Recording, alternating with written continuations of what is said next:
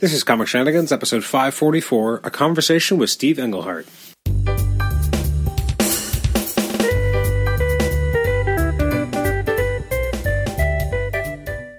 Welcome to the Comic Shenanigans podcast. This is episode 544. It's our conversation with Steve Englehart. I am your host, Adam Chapman, and welcome to the show.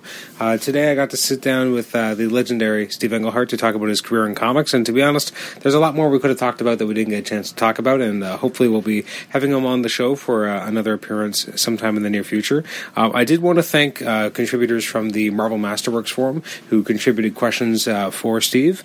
In particular, I want to thank DJ Way and also apologize to him, as I didn't get to integrate as many of his questions as I would have liked from him, but I definitely tried to get some of his questions in there from a variety of different topics.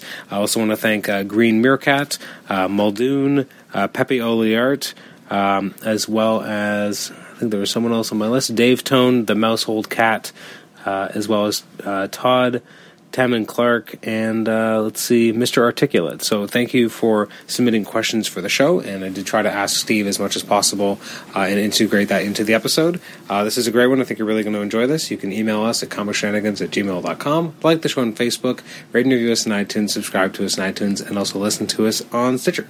Thanks again. Bye-bye. Steve, welcome to the Comic Shenanigans podcast. Thank you. Glad to be here. Thank you so much for taking us up on our invitation and gracing us with your presence today. We're really excited to chat with you. And actually, I want to go back and kind of find out what was it that kind of brought you into comic books to begin with. Basically, comic book art. I was a big fan of comic book art all the time I was growing up, and in fact wanted to get into comics as an artist. And through a series of circumstances ended up writing something, and turned out I liked doing it, and Marvel liked what I was doing, and so I ended up being a writer.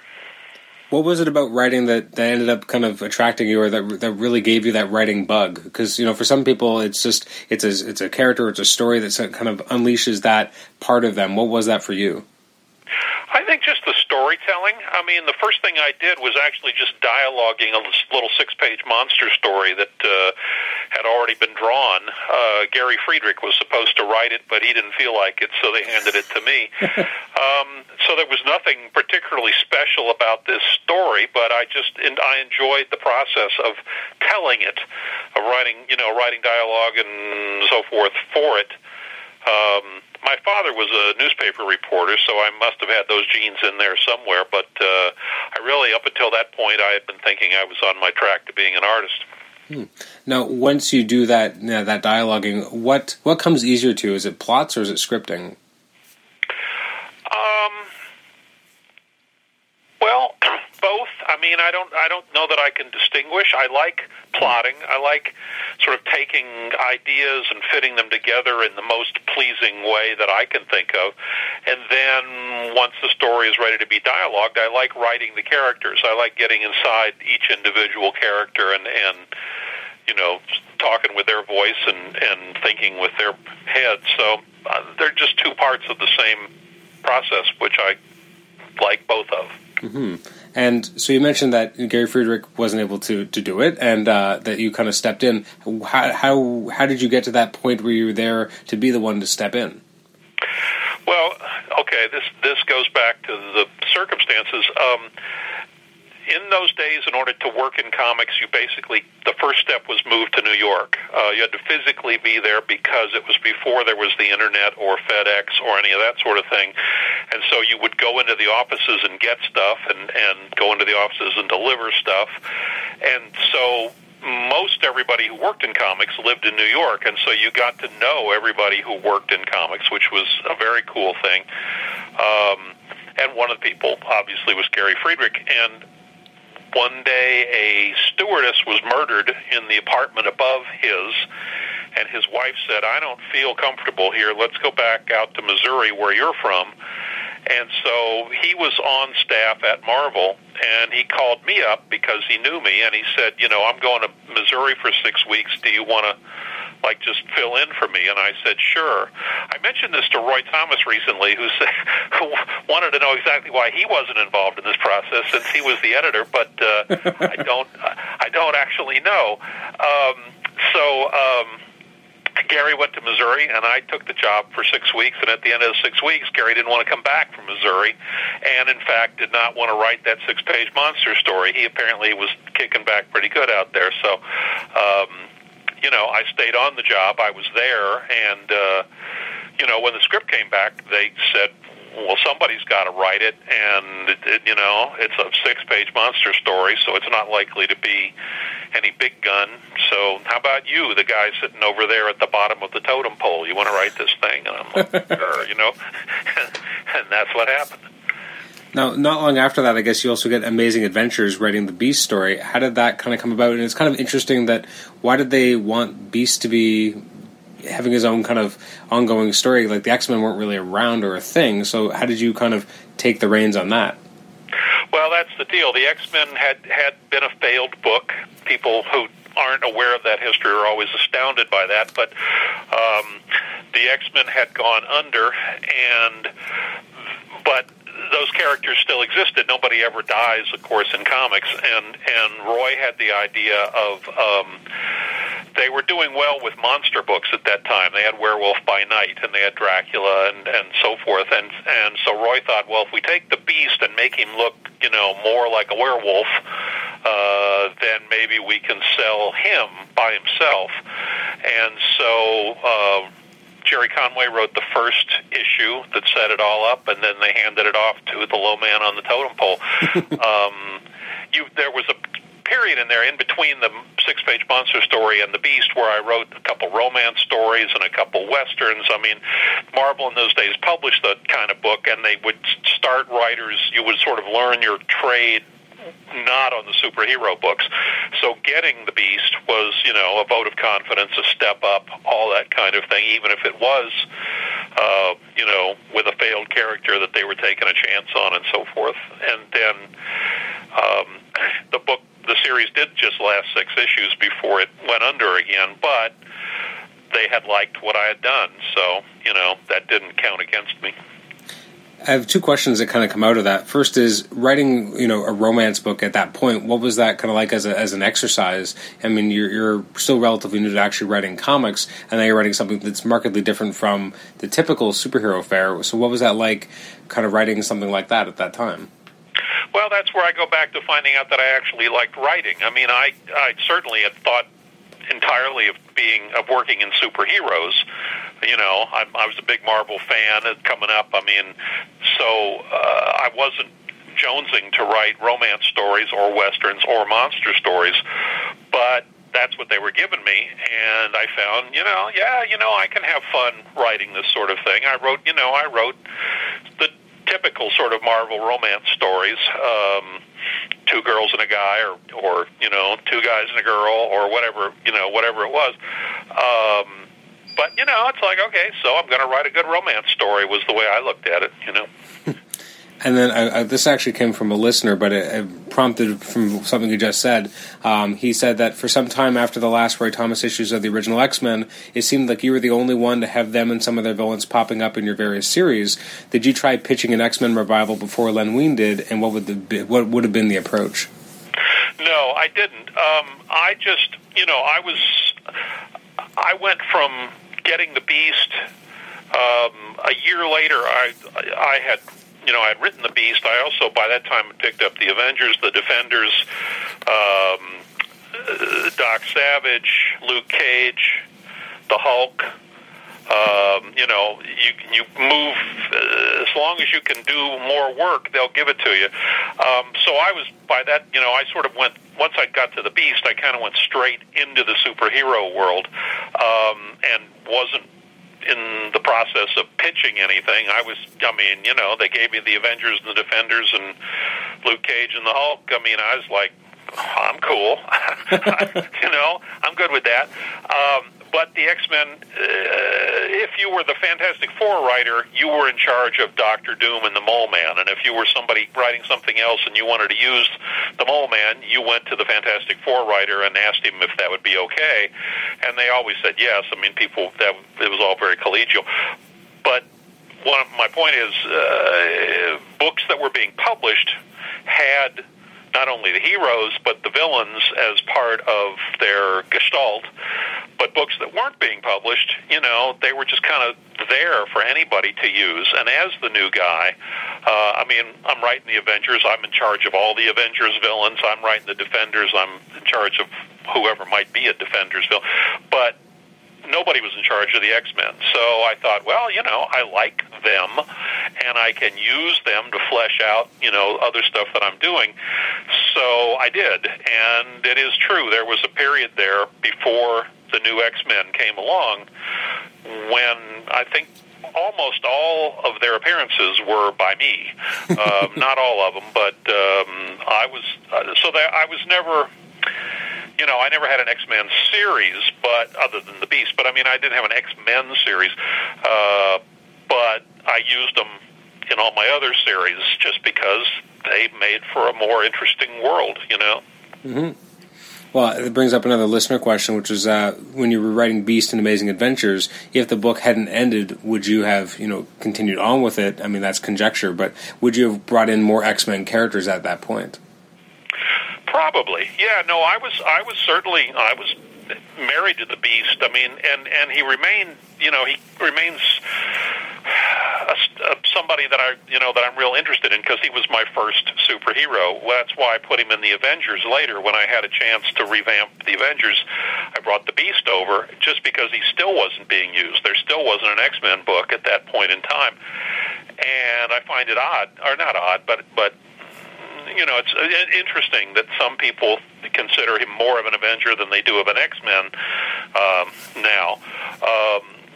So I would have stayed with the Beast as long as the Beast was there to be published. And I was beginning to really dig into him after 6 issues. I was getting to learn more about how to write and how far I could go and opening up that world. And I had used the Angel in there, I think, and Professor X had shown up in that series. I think the connection to the X-Men would have stayed, the original X-Men would have stayed there. But, once it got canceled, it got canceled without my finishing the story I was doing, so I ended that up in the Hulk later on. But, when you're not writing a book, you're thinking about the other books that you are writing, so...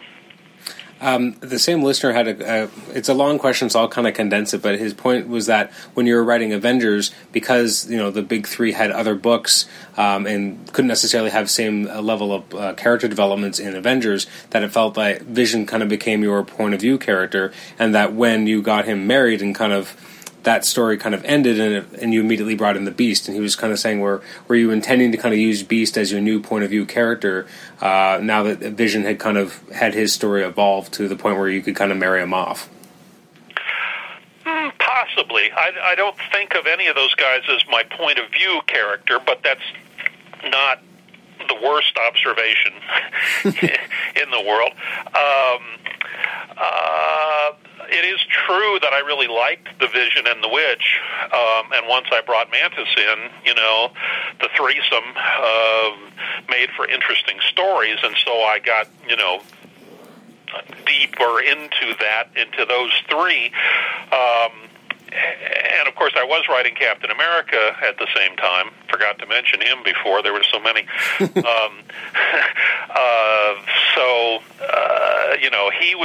I was able to do him. As far as Iron Man and Thor goes, I tried to give them, the right amount of time, tried to make them something and not just figureheads, But, the plot line, I think, probably did sort of revolve around Vision, Witch, and Mantis for a good part of that time. And then, I liked the Beast a lot, and I brought him in, but I also brought in Moondragon, who, I wanted to see what I could do with her. Hellcat, I think probably Hellcat, more than the Beast, was kind of a driving force or a linchpin for that second era of Avengers. So I don't know that I would agree with the idea of point of view character at any time. But there were certainly ones who lent themselves more to being able to tell stories about than others. Okay.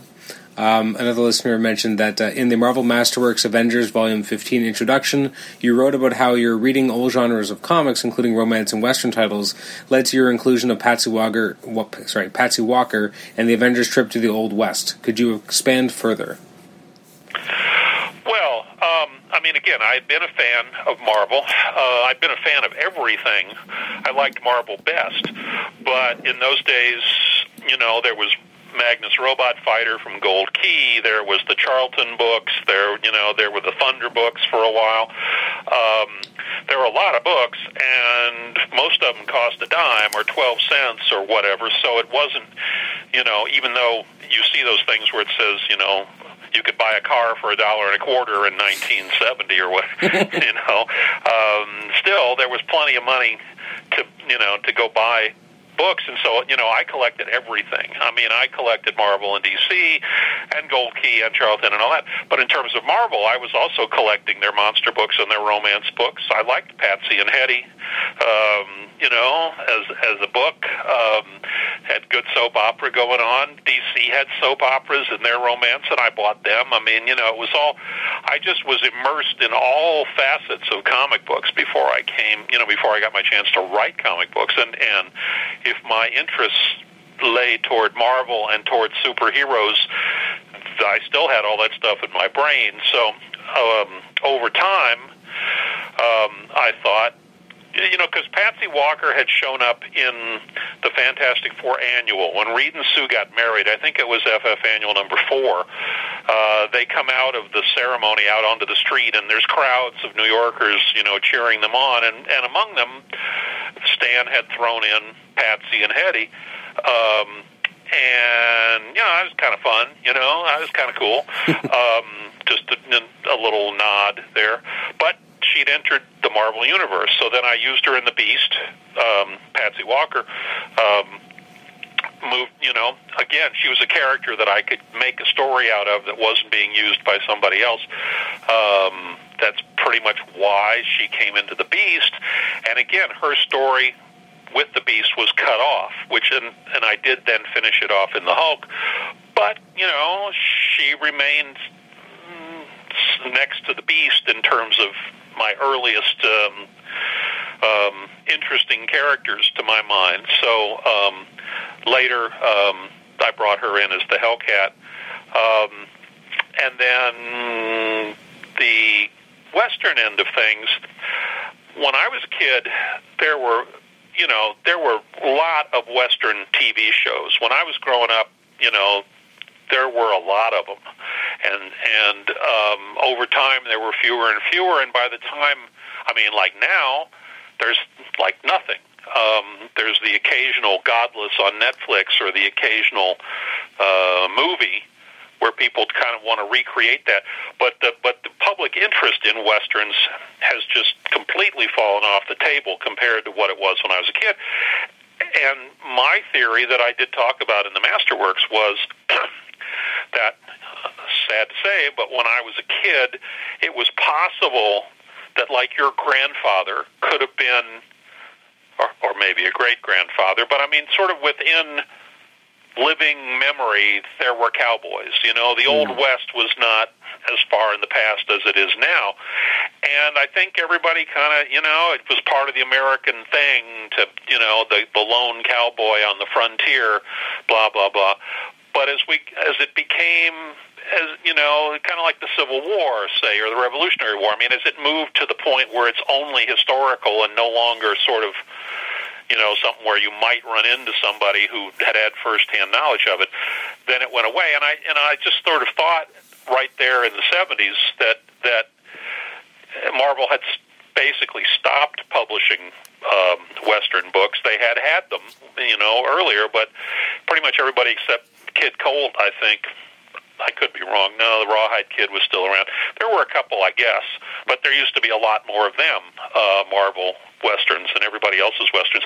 So I just thought, well, that era is going away, and I liked that era, so I will do something with that era while I got the chance, and that led me to the whole time travel thing, where they go back to the Old West. had you, speaking about Patsy Walker first, had you always thought about giving her powers when you first brought her in? No. When she appeared in The Beast, I do a thing a lot where I'll be writing a story and I'll see some aspect of something and I go, well, that's pretty cool. I don't know where that would go, but that's a cool aspect, so let's just throw that in with the concept, with the knowledge that, in a couple of months, I'm going to have to, do something about that. I'm going to have to figure out exactly what that was all about. But at the moment, it just intrigues me, so let's just set it up now. And so when she came in, she was there, again, to give me more characters to work with, but I did this thing where she does something for the Beast, and then she says, because I did this for you, you're going to have to do something for me. And then that run ended, and even when I tied it up in the Hulk, I never said what it was she wanted him to do. And so when I did bring them both into the Avengers, she goes to him and she says, I want superpowers. I want to be, I want to do that. And so we went from there. So, I will just jump sideways. You may be wanting to get here. But at the end of my Captain America run, I came up with this thing about, is the Falcon really Sam Wilson or is he somebody else? And then I handed that off to the next writer. I was trying to set up something that would be interesting for him to write, but it turned out that he couldn't meet his deadlines, and so the Marvel editorial people just kind of wrapped the whole thing up as quickly as they could, and then Jack Kirby took over and life went on. And ever since then, people ask me, well, was Sam Wilson or was he the other guy? And I'm like, I have no idea, because I never wrote that, and that's the thing. I would throw out stuff with the idea of picking it up later, and if I didn't pick it up, then I never bothered to think about it, right? So. Well, this might be kind of that kind of thing then, but what did you have in mind for the Two Gun Kid being brought into the current day? Were you thinking of a series or a Hawkeye Two Gun series, or? Yeah, all of that. I didn't have anything specific, but what I liked about it was the Two Gun Kid was a good character. I mean, among the many Marvel characters, he was the most superheroic because he had a secret identity, such as it was.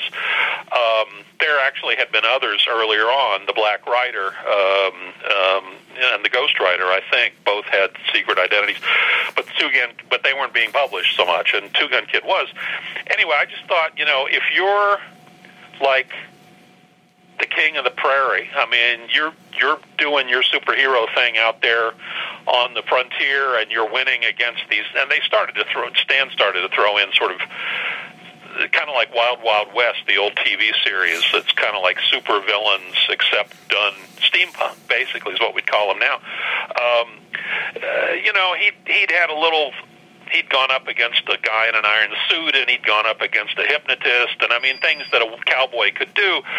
But so it was kind of superheroic, like whatever. But anyway, he was good at it. So then I thought, what if that guy was suddenly dropped into 1975, and instead of guys with six guns, he was facing Dr. Doom? I mean, what if being a fast draw and an accurate guy and all that? I mean, what are you supposed to do against Kang the Conqueror or whatever, against that? And that's what I wanted to see. I wanted to see this brave guy suddenly thrust 100 years into the future, and I figured he would figure that out, and so possibly Hawkeye as a partner, whatever. Anyway, it was a thing where I brought him up there. I thought, I'm going to do something with this, but it was not in my brain, that I was going to do it immediately. Marvel got it into its idea that I was about to start a new series, and when I found out that was their idea, and I was, that was right when I was doing both the monthly Avengers and 4 times a year giant-sized Avengers, which was tied into the same storyline. So I was basically writing, a book and a half a month just on the Avengers, and then I was writing other books too.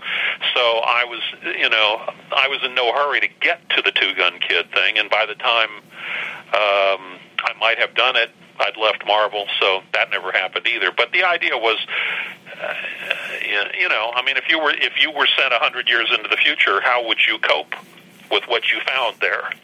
Mm-hmm. You mentioned when you were talking about all the books you're writing at the same time, which is a crazy workload as well. For again, you're still new into the industry, and suddenly you're writing everything. It seems like you also took over Captain America, and it was kind of close to cancellation at the time, and you made it quite successful. Is there anything looking back that you would have done differently, or wish you would have done differently at that point? Not really. I mean, I just sort of hit the ground running, and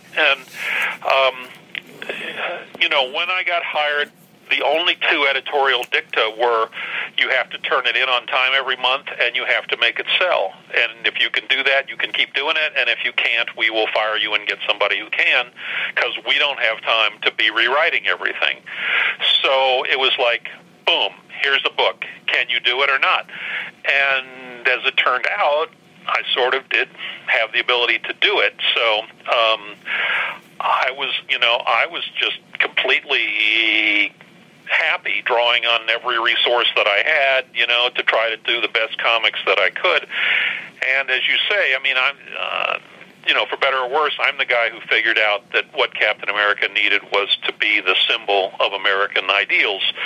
Up to that point, he had been the symbol of patriotic fervor for World War II, and when they brought him into the 60s, nobody really knew what to do with him. I mean, they people were embarrassed about a guy with a flag on his chest when there was so much anti-American and anti-Vietnam sentiment.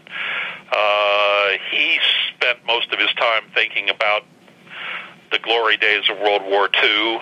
He never really did much in the present. He got himself a partner and he got himself a girlfriend, but, like nothing much happened that really made him interesting. And so, they handed me that book and they said, it's about to get canceled unless you think of something. And I thought, well, then let's see if I can think of something. And the idea of making him the avatar of American ideals really struck home with people, even though there was a lot of anti-Vietnam War sentiment. People like American ideals. They may not like what America's doing at any particular time.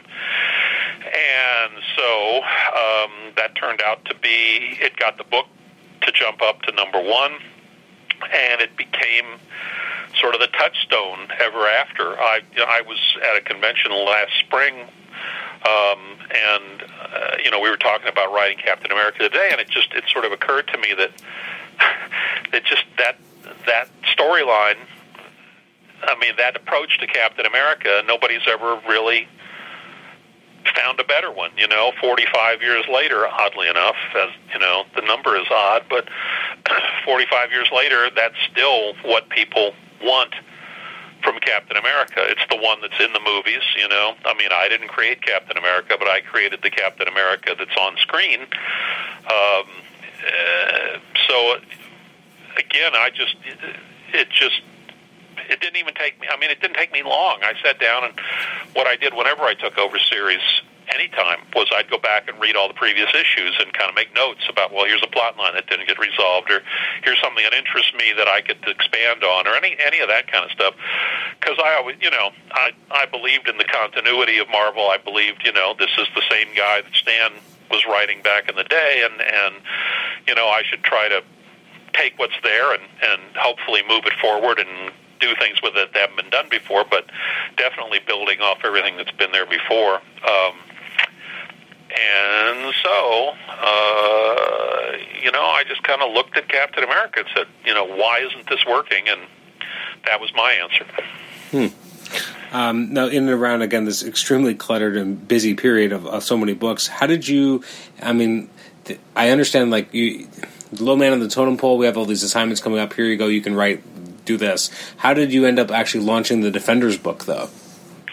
Well, Roy gave me, after the Beast, when they saw that the Beast, they were liking what I was doing with the Beast, then Roy gave me Captain America and the Defenders at the same time. Captain America, because it sort of went toward the low man on the totem pole. Everybody else had a crack at it. And the Defenders, it had only existed with Roy writing it, so that was kind of another vote of confidence. And then a couple months later, he gave me The Avengers, which was like a really big-time book. And so I thought, okay, well, he's confident in what I'm doing here, you know. The good thing about Captain America and the Defenders together was they were both drawn by Sal Buscema, and, you know, I'm a big fan of Sal Buscema's. He is a great comic book artist, and I quickly learned that there was nothing I could come up with story-wise that he couldn't draw, you know, and that's not always true. There are some people who have trouble drawing horses or, you know, can't imagine a good-looking futuristic citadel or that kind of stuff. But Sal could do all that stuff, and so anything that I wanted to tell a story about, Sal could do it for me, and because of that, I never had to sort of censor myself or say, well, can't put horses in this story because my artist can't draw it, or whatever. So I was very fortunate to get to work with a guy that versatile right off the bat, and then moved on from there. But that was definitely an important part of whatever it is that I turned out to be as a writer. What was it like working on the Marvel Premiere book? Which one was that? Was that Doctor Strange? Doctor Strange first, and then I guess you created Shang-Chi as well. Well, Shang-Chi was Marvel Special Edition, which was the stupidest name ever. Marvel had those books, sort of generic title books that they could start new series in and see. It was fishing. It was like, we'll put this out there and see if people want to buy this sort of thing. Doctor Strange and Shang-Chi then went on, and people did want to buy them, so they went on into their own books. But it was just another way of starting stuff out. Shang-Chi was starting from ground zero, obviously. Jim Starlin and I co-created the character. Doctor Strange was a failed book, and then they brought it back, and Stan and Barry Smith had done the first issue of that, and then it was handed off to Gardner Fox, and I don't remember if Frank Brunner took it over immediately or not. I don't think he did. But pretty soon it was Gardner and Frank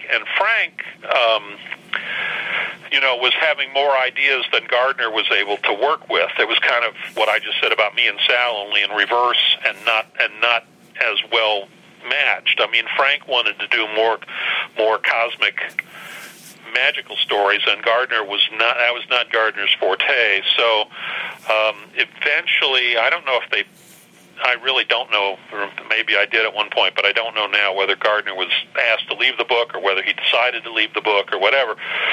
But all of a sudden there was no writer for that book, and Frank asked for me because he thought maybe I could do what he wanted to do himself, and as it turned out, we could. I mean, Frank and I sort of co-plotted everything thereafter, and as long as he was on the book.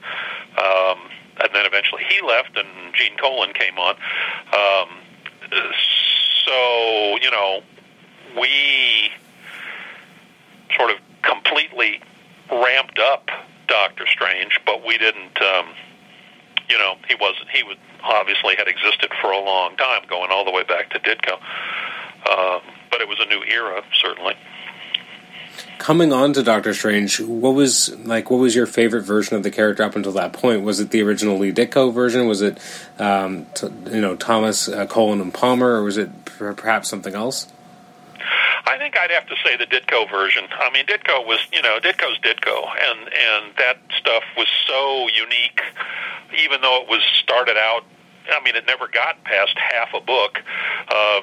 He always was sharing it with the Hulk or no, not the Hulk, Nick Fury, Agent of S.H.I.E.L.D., or the Torch and the Thing.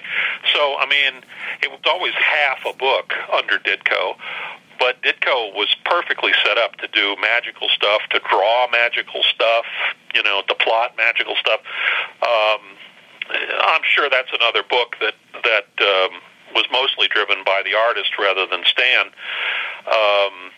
And it just, that's still unique. I mean, I think to this day, I can't actually say, since I haven't been following it for the last 10 years, but certainly up until the mid-2000s, anybody who wanted to draw Doctor Strange was going to make it look like Ditko. Was going to get those weird dimensional things that Ditko did into his book somehow. So, you can take that and you can make it much more cosmic, and you can do it with Frank Brunner's panache, etc. But I certainly, what's not to love about Roy Thomas and Tom Palmer and Gene Colan? But, it was always Ditko for me. Because it just was so different. I mean, it's just a different vibe. I think the Roy Thomas stuff, was more mainstream, shall we say. Mm-hmm. When you first started writing the Doctor Strange story in Marvel Premiere, were you given any guidance on how to conclude the storyline that had been going on at that point? Because you were it was in the middle of an epic, the Shuma-Gorath saga, and then you come on. Was there any kind of guidance on where to go, or you just kind of said, do what you want to do? Yeah, that was it. I mean, we were always told, do what you want to do, so long as it sells and it hits the deadlines, I mean, there was no, I wouldn't want to say never, but it's really hard for me to think of any time when there was editorial direction. I mean, the editorial direction was just be good and sell the book, So, no, if I took over Doctor Strange, then it was up to me, and, again, I was working with Frank, to come up with it.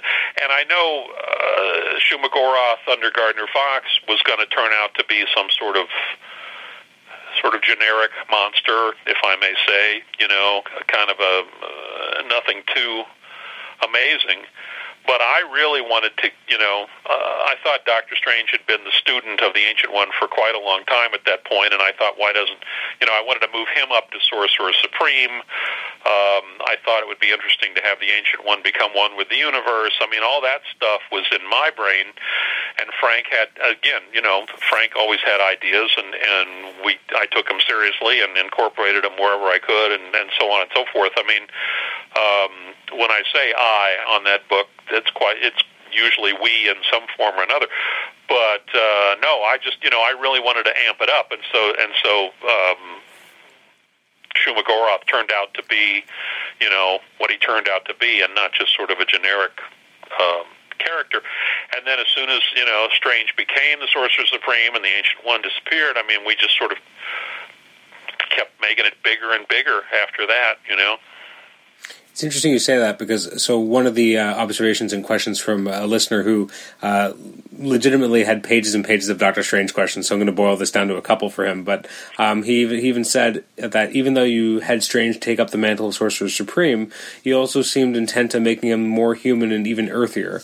For example, there seemed like a subtle sexual tension between Strange and the Gypsy Queen, and later on in the tale, he takes time off from his quest to send a message to his beloved Clea.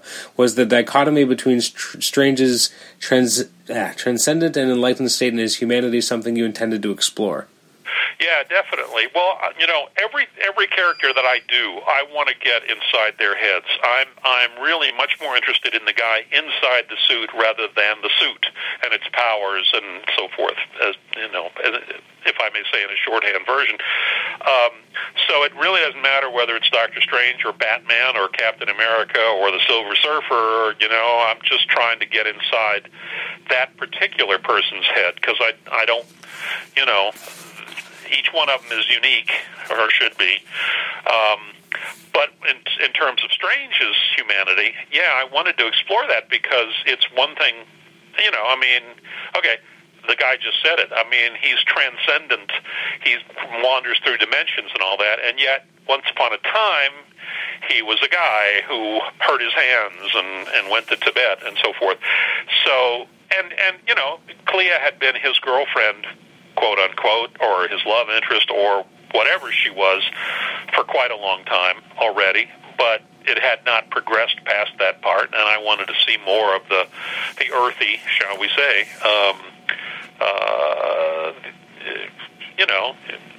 I didn't think he was a plaster saint. I mean, he wasn't so, far out into the cosmos that he didn't have a human side anymore. So that's, but it's always, all my books are about the guy and the situation that he finds himself in by being the superhero. Did you do any kind of meditation or mystical practice? This is a listener question. Yeah, when I took over that book, I had written Strange in the Defenders, and he was the magician in the group, but it was a group book, and they fought teams, and they did this, that, and the other thing. I mean, so his magical side was, straightforward, but it didn't get very deep. And when I took over this thing and said to myself, I want this guy to be the Sorcerer Supreme, I thought, I better learn something here, because I don't know what it entails to be the Sorcerer Supreme.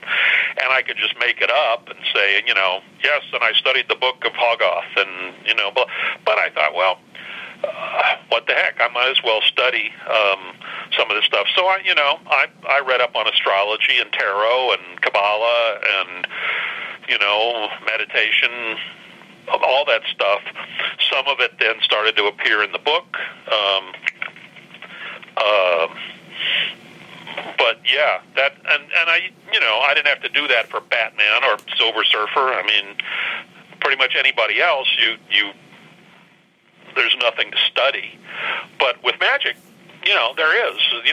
There are magical bookstores around and so forth. They sell magical books. So I thought, well, I should delve into this. When Frank ended up leaving the book, were you involved in deciding on who would take over? No. In those days, that really didn't happen. I mean, everything was assigned. The idea, Frank could obviously ask for me to be the writer. I could have asked for somebody to be the artist when the time came. But in general, I was comfortable with the idea that pretty much if they'd assigned somebody that I thought was really wrong for the book, I might well have said something. But Gene Colan had already done the book. Gene Colan was Gene Colan.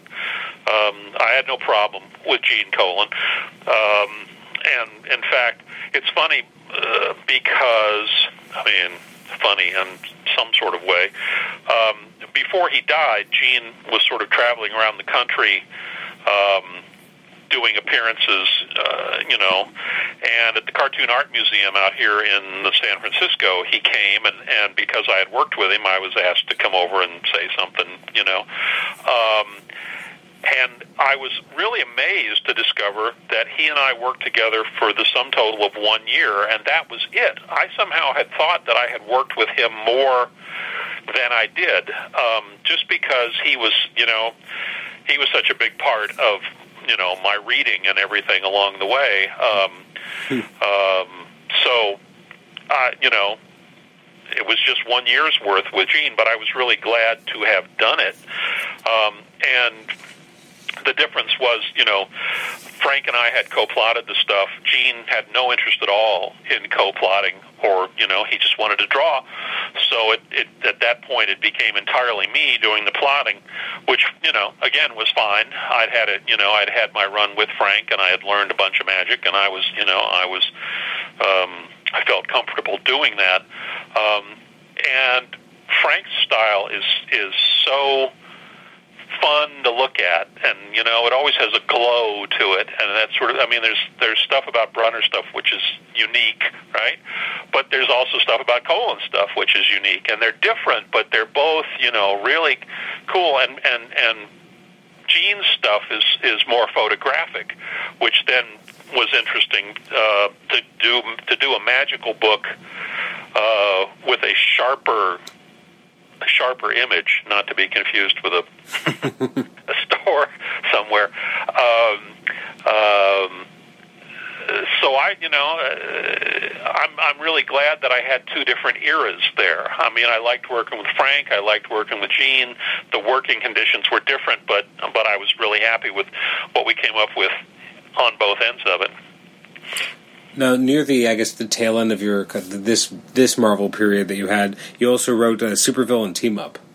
Right. What was it like writing that book?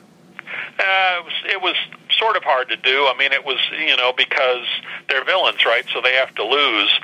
And you could end an issue with them winning, but then they'd have to lose the next time. So it was. I liked Dr. Doom. I liked the Submariner. I was able to, because the Submariner and Dr. Doom, I was able to throw the Fantastic Four in there for an issue, whatever. But there wasn't an infinite number of things you could do with the setup as it was. If I had somehow stayed on that book, I think I would have had to break that setup open somehow. I mean, Dr. Doom might have taken over Europe or something, and there would have had to have been forward motion somehow. But there wasn't. The only thing I did there was create the Shroud, which was kind of my homage to Batman and the Shadow and all those dark characters, because I was a Marvel writer, so I was never going to be able to write the Batman or, the Shadow. And then, as it turned out, everything changed and blah, blah, blah. And the Shroud went on to become, somebody in the Marvel Universe. Now, when you leave and you end up with writing for DC, one of the listeners noted that you were the first Marvel guy to write the JLA.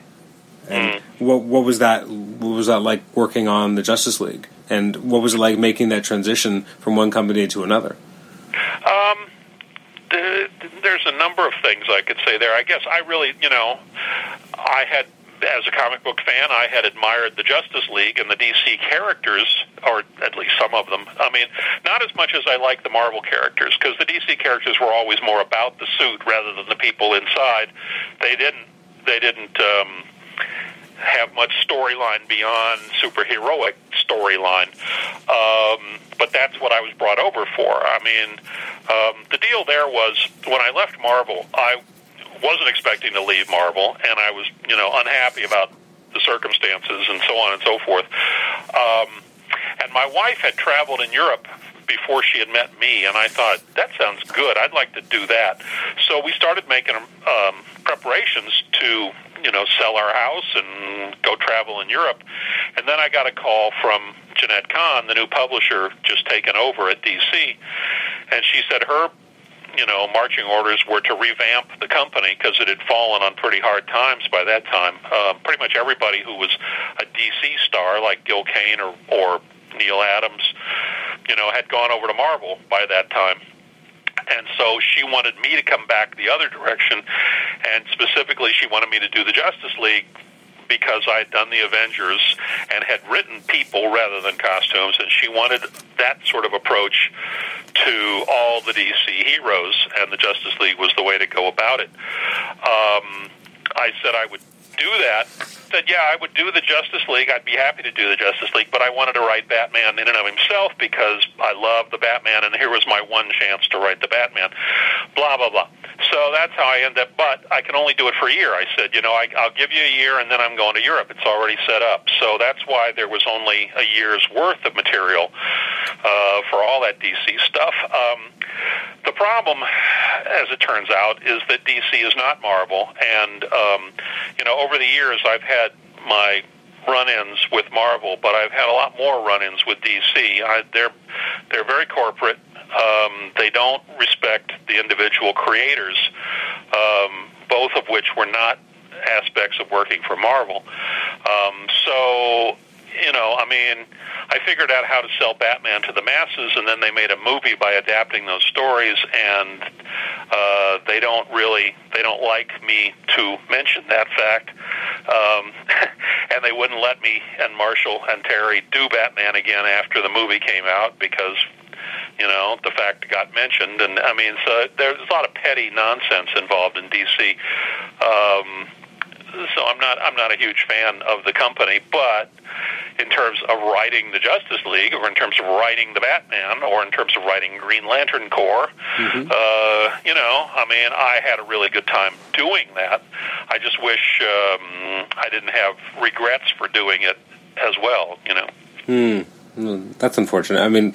You mentioned those three books. Obviously those are, for a lot of fans, are pretty important. Well, especially with the Batman, right? There's a reason why that's, as you said, helped DC sell it to the masses. Those stories that you did with Marshall were absolutely fantastic. Well, all of us, Marshall and Terry and I, all wanted to do the best Batman we could. We all loved the Batman, and we all wanted to really just do it the best we could. The interesting thing is that none of that was planned. I mean, I was originally doing it with Walt Simonson and Al Milgrom, neither of whom, can be sneezed at.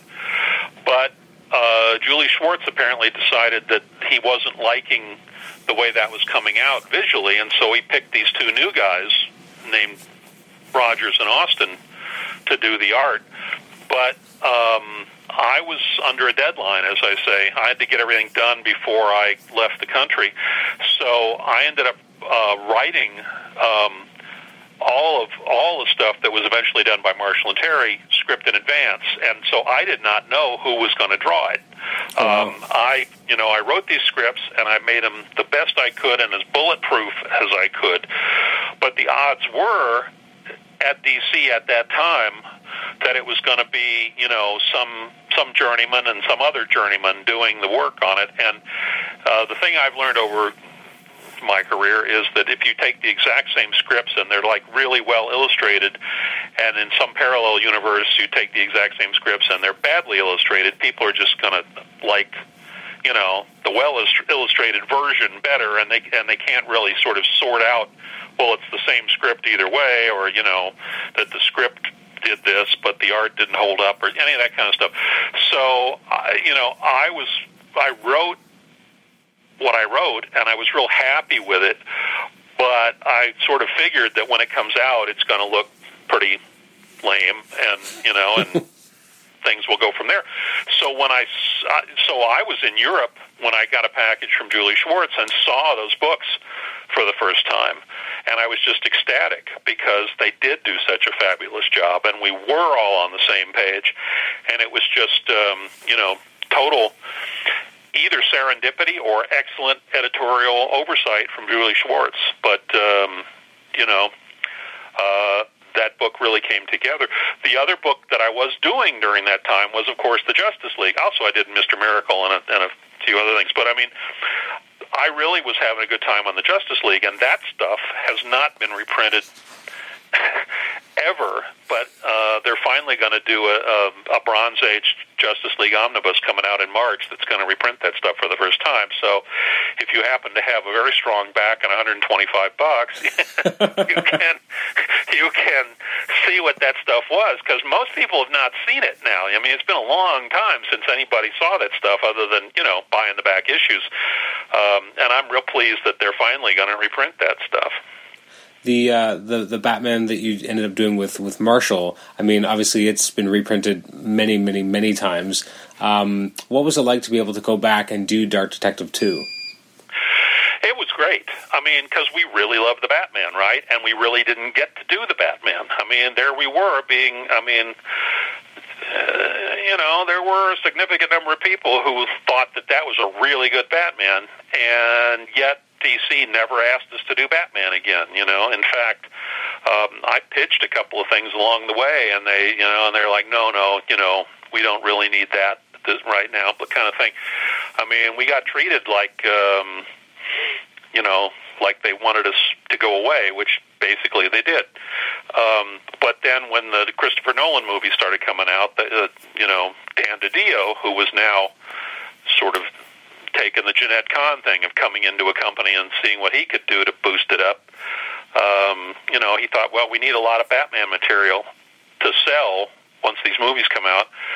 So he came to us and asked us to do it again, and we were thrilled. I mean, we were astounded, and we were thrilled. And the cool thing about it is, maybe someday my brain will start to fall apart, but it hasn't done it yet, and it hadn't done it then, and so I just was able to tap exactly right back into where I'd been. I didn't have to go, now what did I write, or how did that work, or who. It's just like, no, I know who Batman and Silver and the Joker and all those people are, and I will write them. So we did that. We did the second run, Dark Detective, and then DC really didn't want to do a third one, but the sales were so good that they kind of had to. And then, I wrote 6 scripts for the third run, and Marshall drew the first issue, penciled it, and then died. And so that was the end of that project, you know. Mm-hmm. Never got published, although parts of it ended up on in the Christopher Nolan Batman movies, which again is part of working for DC. With Dark Detective, I mean, because you mentioned with the first run that you did with Marshall, you wrote full scripts. You didn't know who was going to be illustrating it, and so there was no real collaboration because of the way it was constructed. This time, when you guys write Dark Detective 2, obviously you know each other and are able to actually work together and collaborate. So what was it like kind of collaborating on Batman kind of for the first time? It was fun. Marshall and Terry were living on the East Coast, and I was living on the West Coast, and all that the first time around. And then, as I say, I didn't know them anyway. When I came back from Europe, I got to know them, and even so, I was living in California. They were out there. During that interim, I mean, this is a totally weird story, but during that interim, Marshall got married. He moved to Baltimore. He started doing video games. He got divorced. He blah, blah, blah. And eventually, he moved to California, which I did not know. And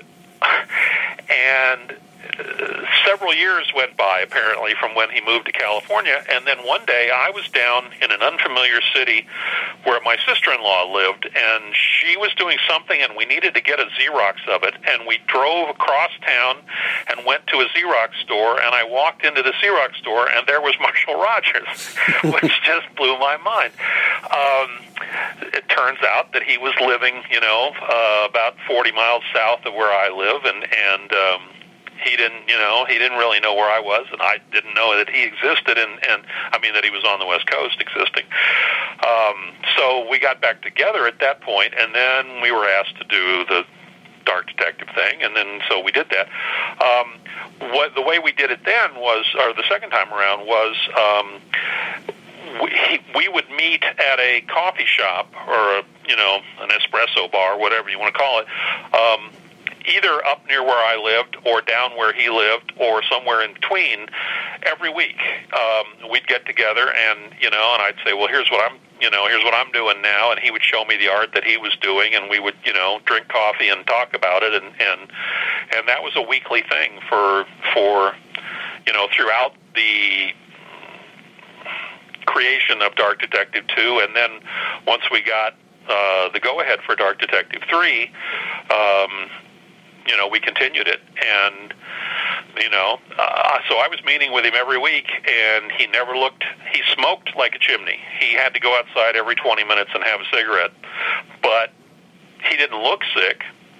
He didn't look like there was a problem, so it was a complete surprise to me when all of a sudden he had a heart attack and died.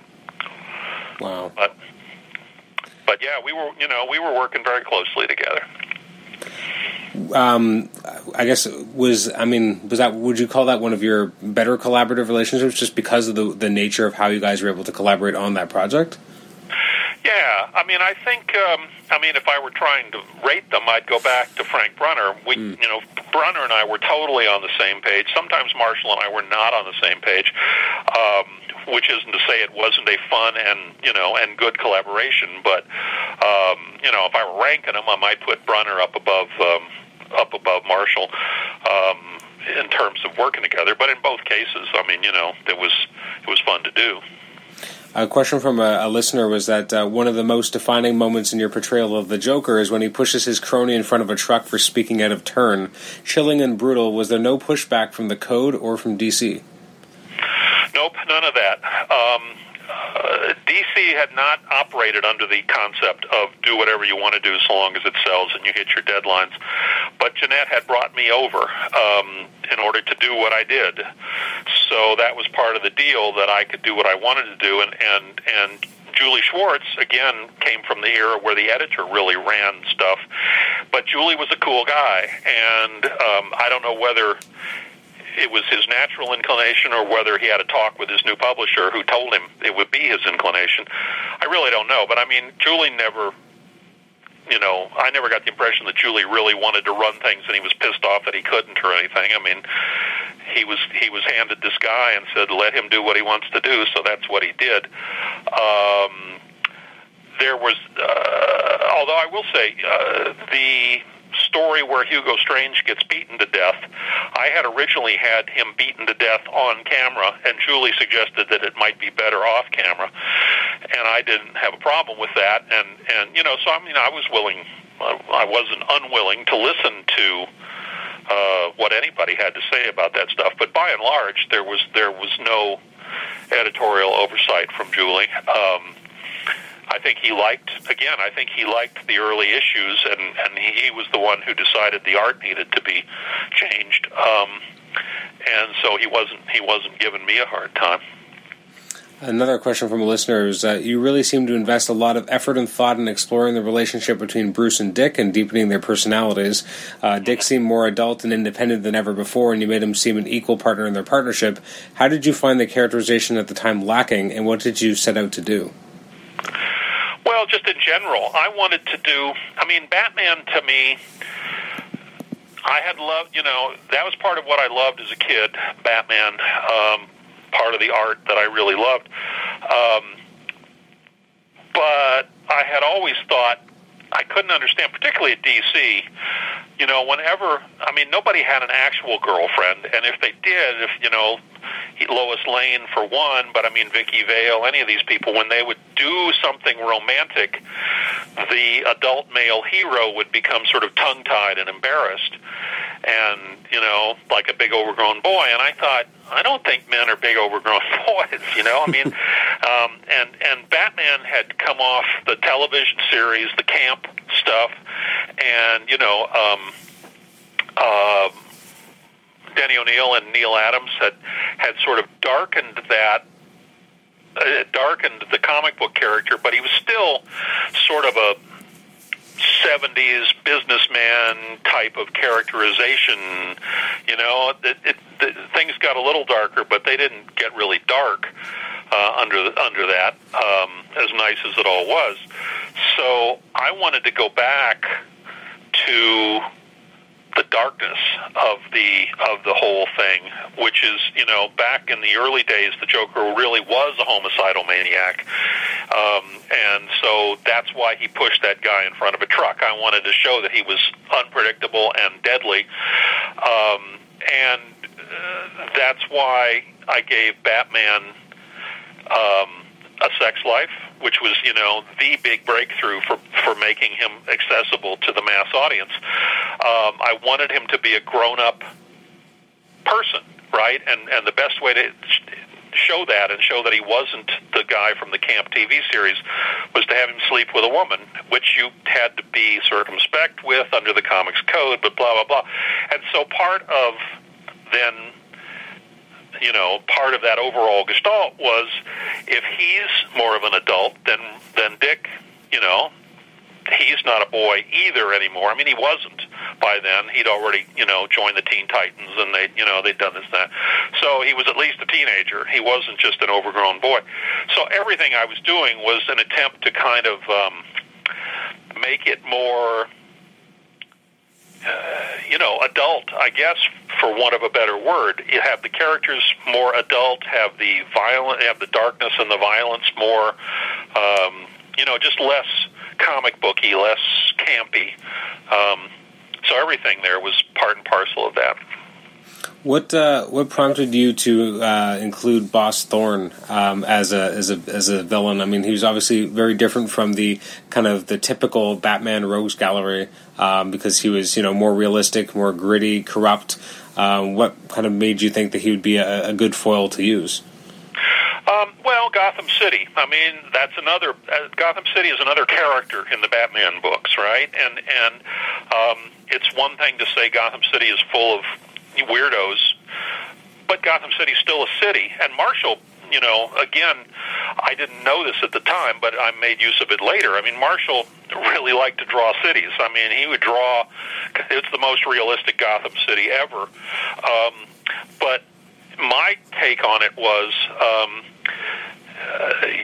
there'd been storylines about, well, is it okay for the Batman to be running around as a vigilante and all that? And I thought to myself, well, who's making those decisions?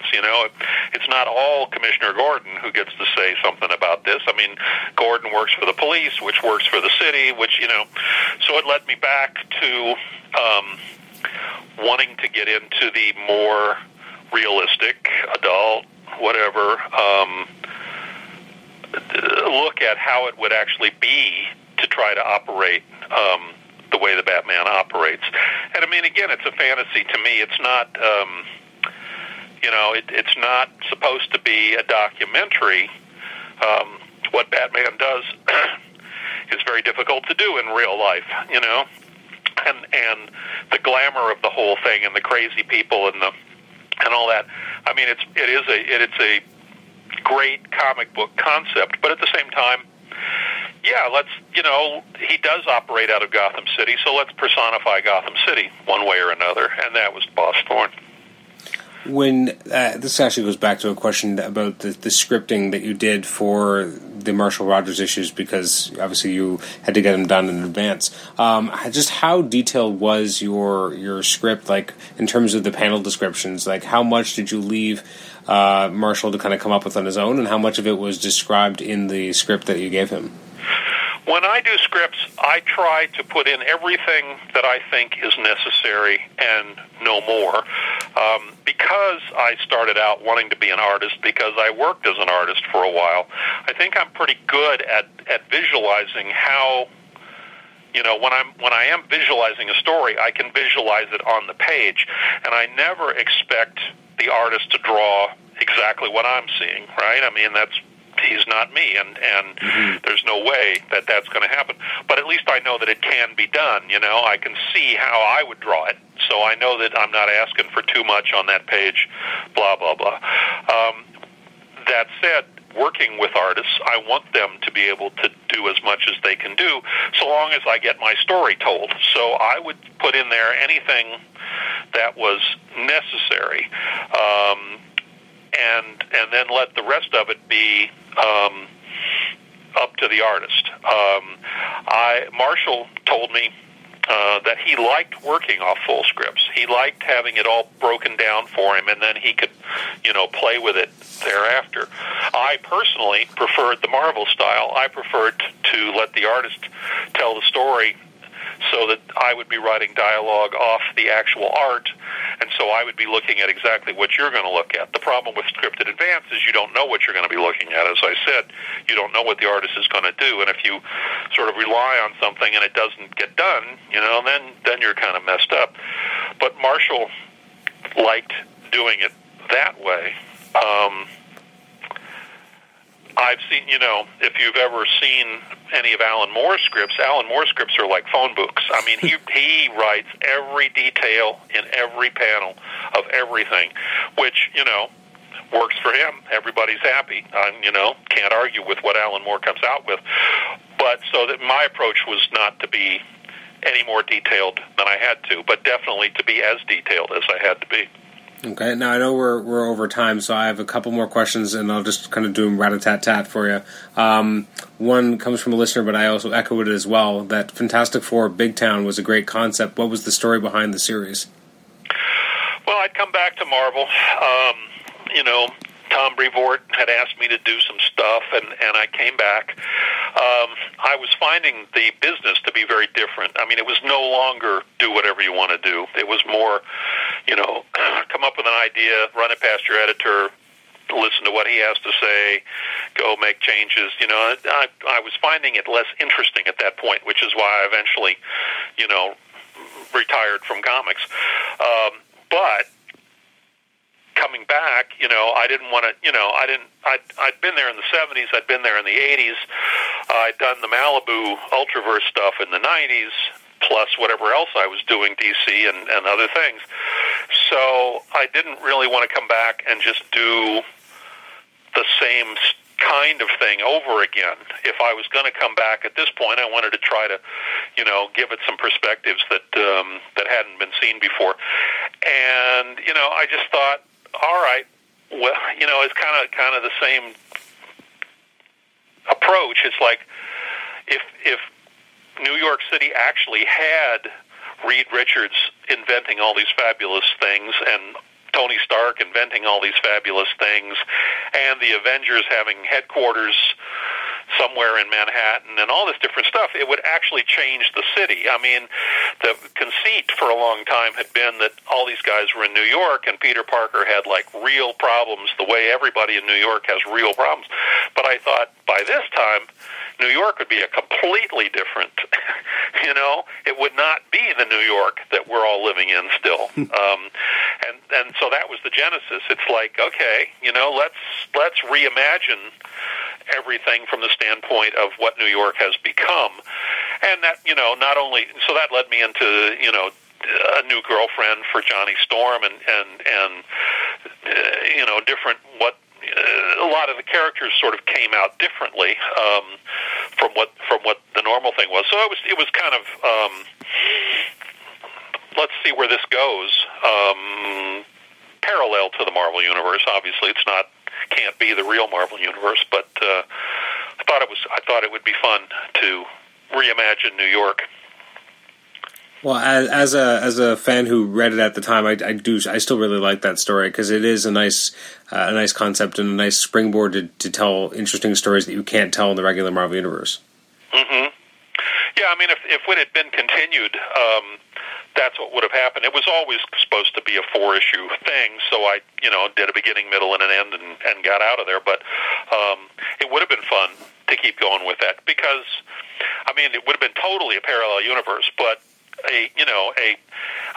if you think about New York, really, with it, but it has all the technology that Tony Stark and Reed Richards can come up with. I mean, it'd be like living 100 years in the future,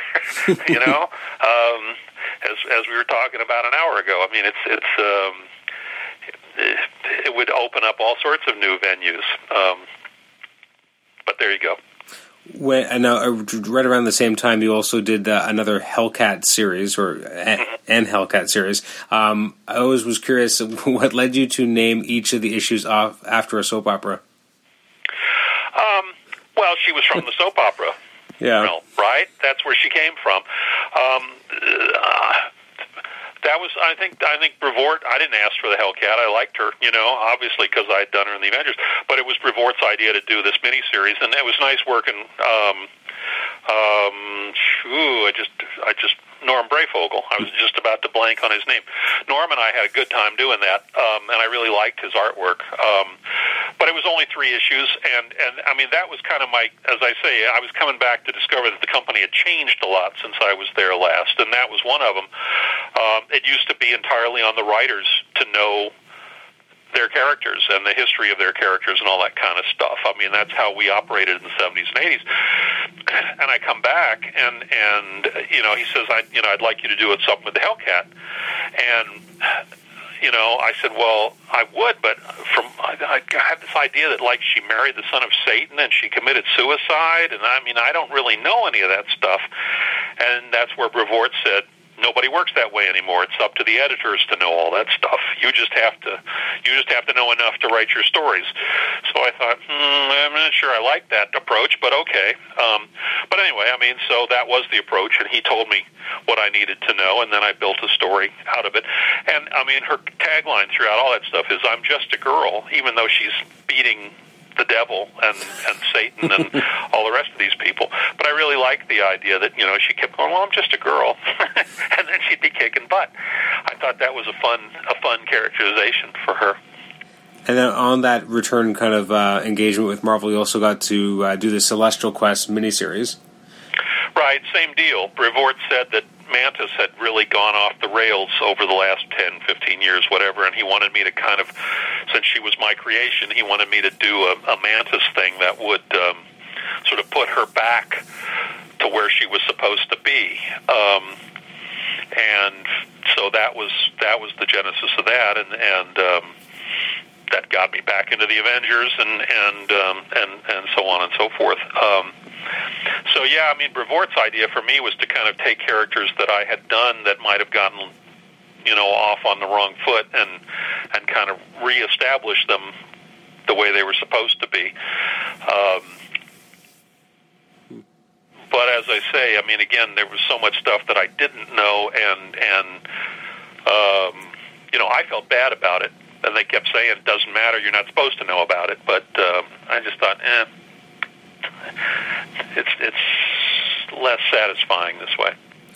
Okay, so although I will say, I really like the Hellcat series, really like the Celestial Quest series. I mean, I made the stuff fun for myself and hopefully for other people, But the behind the scenes, it was more gears grinding. I have to ask the inevitable question. I don't know how I didn't ask already, but what do you think of the film versions of Star-Lord and Mantis? I'm a big fan of all the Marvel movies. I am a big fan of Guardians of the Galaxy. I'm a big fan of Star-Lord. I am not a big fan of Mantis in this sense. The only relationship between the one on screen and the one in the comic book is that they're both female. Everything else, every other distinguishing characteristic is different. And I like the one on screen. I like the movie. I like the character, but it's not Mantis. And so I am, never understood exactly. I mean, the Guardians of the Galaxy, it was established that she was in that group, so there she was going to show up. But why she's not the character that she's supposed to be, I do not know. Nobody on the comic side is except Stan, I guess, crosses over into the movie realm. I think the people doing, working for Kevin Feige on this thing,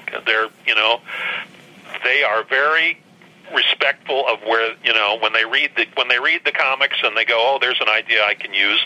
They, you get screen credit for that. I mean, they are good about acknowledging their sources of treating people, with respect, et cetera, et cetera. But we're not consulted when they're writing the movies, doing the movies. They're not checking in with the people who created the characters in the first place or wrote the characters in the first place. They're just checking in with the books that we actually did. Again, none of this is meant to sound derogatory. I'm happy with what they do. I'm happy with the way they treat us, et cetera, et cetera. But I just was, if you're asking me, I can't say that I like a character as distinctive as Mantis being turned into a completely different character, even though I like that character that she turned into. Gotcha. If you follow me. I do. And you said Star-Lord you're a big fan of, though? Yeah. I mean, he was, the guy that I created was a complete jerk, and over the years, people took some of the really sharp edges off of him, and I liked that. And that's pretty much who he is in this series. All of it went through James Gunn's own brain, and so everything's been sort of, But Star-Lord is pretty much the guy that he ought to be. Mantis is pretty much not the person that she ought to be,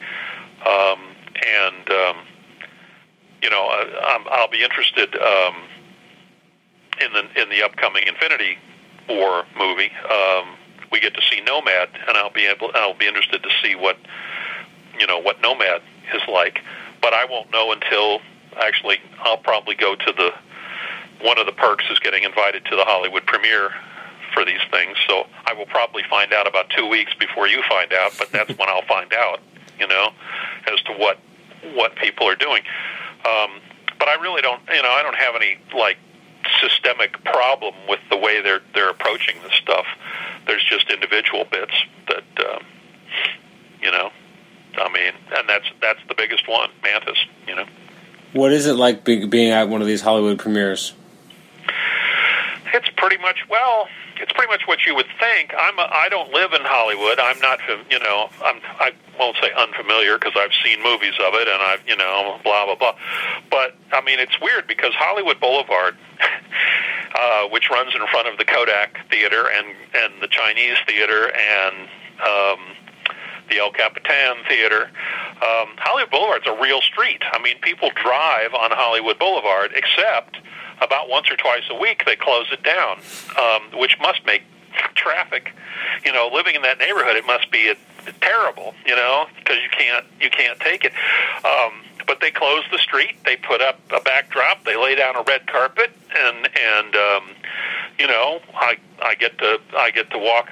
I don't get interviewed. I'm not on the Marvel simulcast or whatever it is. But I'm walking down Hollywood Boulevard on a red carpet, about to go into the Kodak Theater where they hold the Oscars. You go in, you get free Coke and free popcorn, and you get to sit down and you're sitting next probably to some of the actors who are in the thing, and you get to see a state-of-the-art screen and all that kind of stuff. The one thing that they don't do when they do that, by the way, is they don't show you the secret scenes after the credits, because they don't want you going out 2 weeks early and telling everybody what they are. So you get a version of the movie which has those parts not in it. But it's a Hollywood sort of thing, and if you're not involved in the Hollywood scene, it's sort of fantasy land and weird and fun and all those things all at the same time. So nice to be included. But not my daily life. I have a really kind of dumb question about that. So when you're at one of these premieres and the movie's over, does everyone respectfully wait for the credits to roll, or does everyone get up? Yeah, I think so. I mean, I discovered the first time down there, which was for the first Guardians movie, that they don't show you Howard the Duck at the end. I had to find out later what the missing scene was, because I remember I did sit through the entire credits and then there was no final scene. But I think most people did. I don't really, and I've now been to half a dozen of these things because I wrote so many different books that I end up getting invited to, Avengers and Doctor Strange and Captain America and all that. And I think people sit there because it's basically the people who made the movie and the people who wrote the comics that the movies are made of, and there's probably other factors, but most of us are looking for our name on screen at some point or another. So, we all sit there and look to see what comes by. For sure. And then my final closing question, and I apologize that I waited this long to ask it. How did Coyote come about? Well, I went out. One of my good friends in comics in the 70s was Alan Weiss, who was an artist. Didn't do much, but did nice stuff when he did do it. And he was from Las Vegas, and I had never been out to the West. And I ended up going to Los Angeles for a wedding. And then I went over to Vegas and spent a night or two, I don't know, at his parents' house. Al wasn't there. But then fairly soon thereafter, within a year, I went out and he went out, and we spent like a month. I was living in their guest bedroom for like a month, and Al and I were running around doing stuff, and part of that included going out and spending time in the desert, which of course was brand new to me. And so just the time I spent wandering around in the desert kind of turned into Coyote. And then when when first Eclipse and then later Marvel wanted me to do a creator-owned series, I immediately gravitated toward Coyote as at least the first one of the ones that I wanted to do.